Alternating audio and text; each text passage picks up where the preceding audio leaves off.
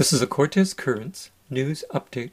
The new COVID-19 virus has reached Vancouver Island. According to a Ministry of Health statement released Sunday, the individual, who resides in the Island Health region, returned to BC from the UK on flight Air Canada 855 on December 15, 2020. CTV News suggests this may be the same person that a flight exposure warning from the BC Centre for Disease Control suggests may have landed at the Vancouver International Airport. An infected person was on the December 15th Air Canada flight 855 from London to Vancouver. Another exposure warning from the BC Centre for Disease Control indicates an infected person travelled from the Vancouver airport to the city of Nanaimo.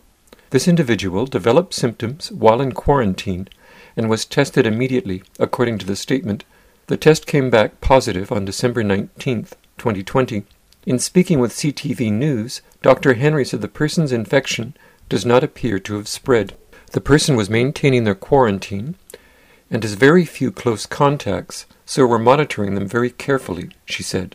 In other news, the numbers appear to be going down again on Vancouver Island. On December 24th, there were only 13 active cases in North Vancouver Island and 65 throughout the whole of Island Health,